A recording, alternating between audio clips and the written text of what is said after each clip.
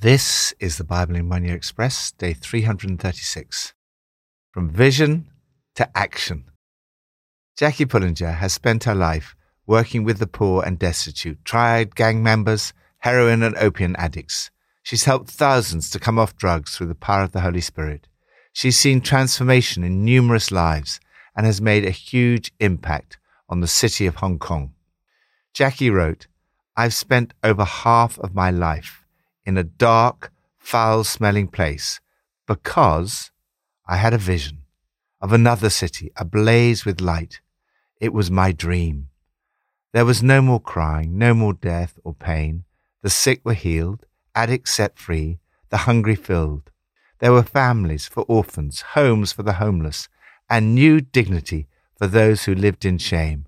I had no idea how to bring this about, but with visionary zeal, imagined introducing the walled city people to the one who could change it all, Jesus." Vision is a holy discontent, a deep dissatisfaction with what is, combined with a clear grasp of what could be. It is a picture, a mental sight of the future that inspires hope. Vision without action is merely a dream. Action without vision is a nightmare. But vision combined with action can change the world. From Proverbs 29. Where there is no revelation, people cast off restraint, but blessed is the one who heeds wisdom's instruction. The importance of vision. Where there is no vision, the people perish.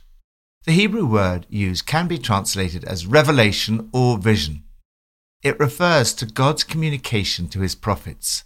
Where there is no revelatory vision from God, there is often spiritual and political anarchy.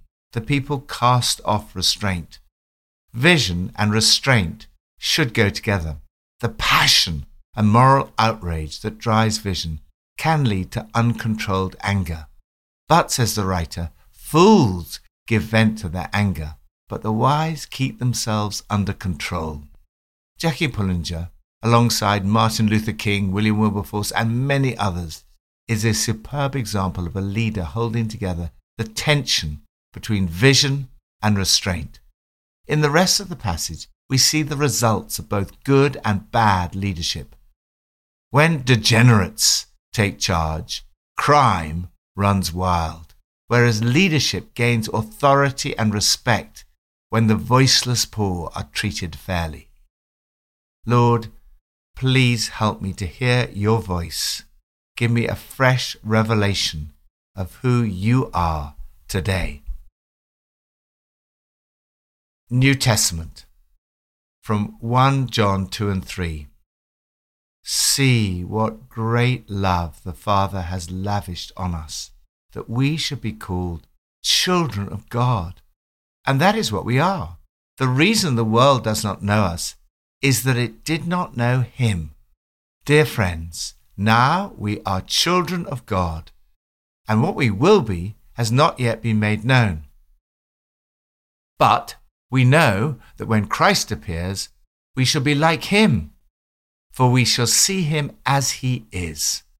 All who have this hope in him purify themselves, just as he is pure. Everyone who sins breaks the law. In fact, sin is lawlessness. But you know that he appeared so that he might take away our sins, and in him is no sin. No one who lives in him keeps on sinning. No one who continues to sin has either seen him or known him. Dear children, do not let anyone lead you astray. The reason the Son of God appeared was to destroy the devil's work. No one who is born of God will continue to sin because God's seed remains in them. They cannot go on sinning because they've been born of God. The power of vision. Jesus had a very clear vision for his life, and he combined that vision with action. He appeared so that he might take away our sins. John goes on to say, the reason the Son of God appeared was to destroy the devil's work. Through his death and resurrection, Jesus has taken away your sins and destroyed the devil's work. Do you realize how much God loves you? How great is the love that the Father has lavished on us, that we should be called children of God. And that is what we are. God had a very clear vision in sending his Son to die for you. He wants to lavish his love on you. His vision for you is that one day you will become like Jesus and see Jesus as he is. God has a vision for your life. You too should have a vision for your life.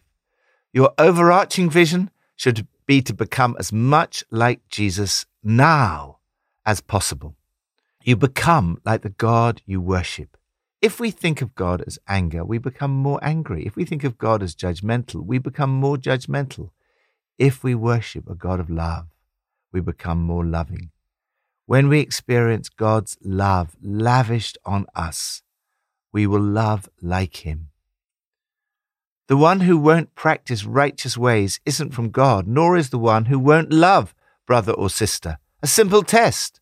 Love and right living are the two indicators that you are a child of God. Joyce Meyer writes, I used to be a full-time sinner, and once in a while I accidentally did something right. But now that I have spent many years developing a deep personal relationship with God, I still make mistakes, but not nearly as many as I once did. I'm not where I need to be, but thank God I'm not where I used to be.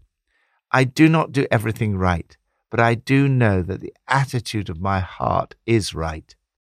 Your vision should be to stay close to Jesus, stay with Christ, live deeply in Christ, with no cause for red-faced guilt or lame excuses when he arrives. This should be your primary vision for your life. It's possible to focus on specific things that we, usually rightly, believe God has called us to do, and yet neglect this overarching vision for our lives. God is much more concerned about how you live your life than what you achieve. Our individual callings are good and important, but our primary vision of life should always be to draw nearer to Jesus.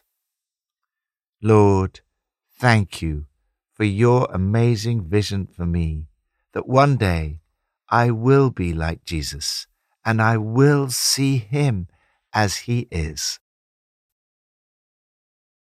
Old Testament from Daniel 8 and 9. The vision of the evenings and mornings that has been given you is true, but seal up the vision, for it concerns the distant future. The fulfillment of vision. Daniel was a visionary in both senses of the word. He received divine revelation, vision, a word that appears 7 times in Daniel 8, and had visionary goals for his life. In the first half of today's passage, Daniel is given the interpretation of his vision, divine revelation, by the angel Gabriel. This is the first place in Scripture where an angel is mentioned by name. Gabriel explains to Daniel that the vision he has seen concerns the time of the end. The vision is accurate. It refers to the far future. There is both a historical fulfillment of this vision and a long-term fulfillment. The historical fulfillment is probably to be found in a particularly dark period in Jewish history. Between 175 and 164 BC, they were ruled by a foreign king, Antiochus IV Epiphanes. He persecuted the Jews, outlawing the worship of God, desecrating the temple, and killing thousands. But the spirit that possessed Antiochus and allowed him to achieve earthly success is the same spirit that will inspire the final Antichrist in the last days. Daniel prophesied that he will be destroyed, but not by human power. Antiochus' troops marched into Jerusalem and massacred 80,000 Jews and enforced the worship of Zeus. He died suddenly and unexpectedly in 164 BC from an unknown disease. This prophecy will find its final fulfillment when Jesus returns and destroys the devil with the breath of his mouth. Daniel was also a visionary in the other sense. He understood from the scriptures. I, Daniel, was meditating on the scriptures according to the word of God to the prophet Jeremiah, that the exile would last 70 years. This is from 587 BC to the rebuilding of the temple in 516 BC. If you want God to give you a specific vision for your life, we see in this passage that there are two essential keys. First, all godly vision needs to come from and be earthed in our understanding from the scriptures. Second, fulfillment of vision begins with prayer. Daniel turned to the Lord in prayer. It was a free-flowing outpouring of his heart to God.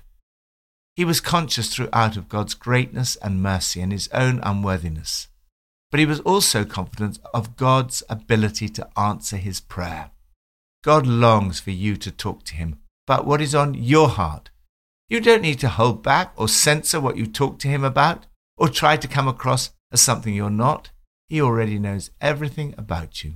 He wants to hear it from you and to talk it through with you. Be yourself with God when you pray, not the way you think you should be. Daniel confesses that they've sinned in every way imaginable, ignoring God and doing what they please. They're filled with guilt and shame. Yet Daniel knew that God would never give up on those who love him, and that compassion is our only hope. On that basis, he prayed for his city and nation. Daniel's prayer was answered. You too can cry out to God for your city and nation and believe that God will answer your prayers and fulfill the vision he gives you. Lord, give me a vision for my city and my nation. For the sake of your name, have mercy on us, O Lord. Revive us and heal us. Glorify your name. Pippa adds, 1 John 3 verse 1 says, How great is the love the Father has lavished on us, that we should be called children of God. Lavish is such an extravagant word.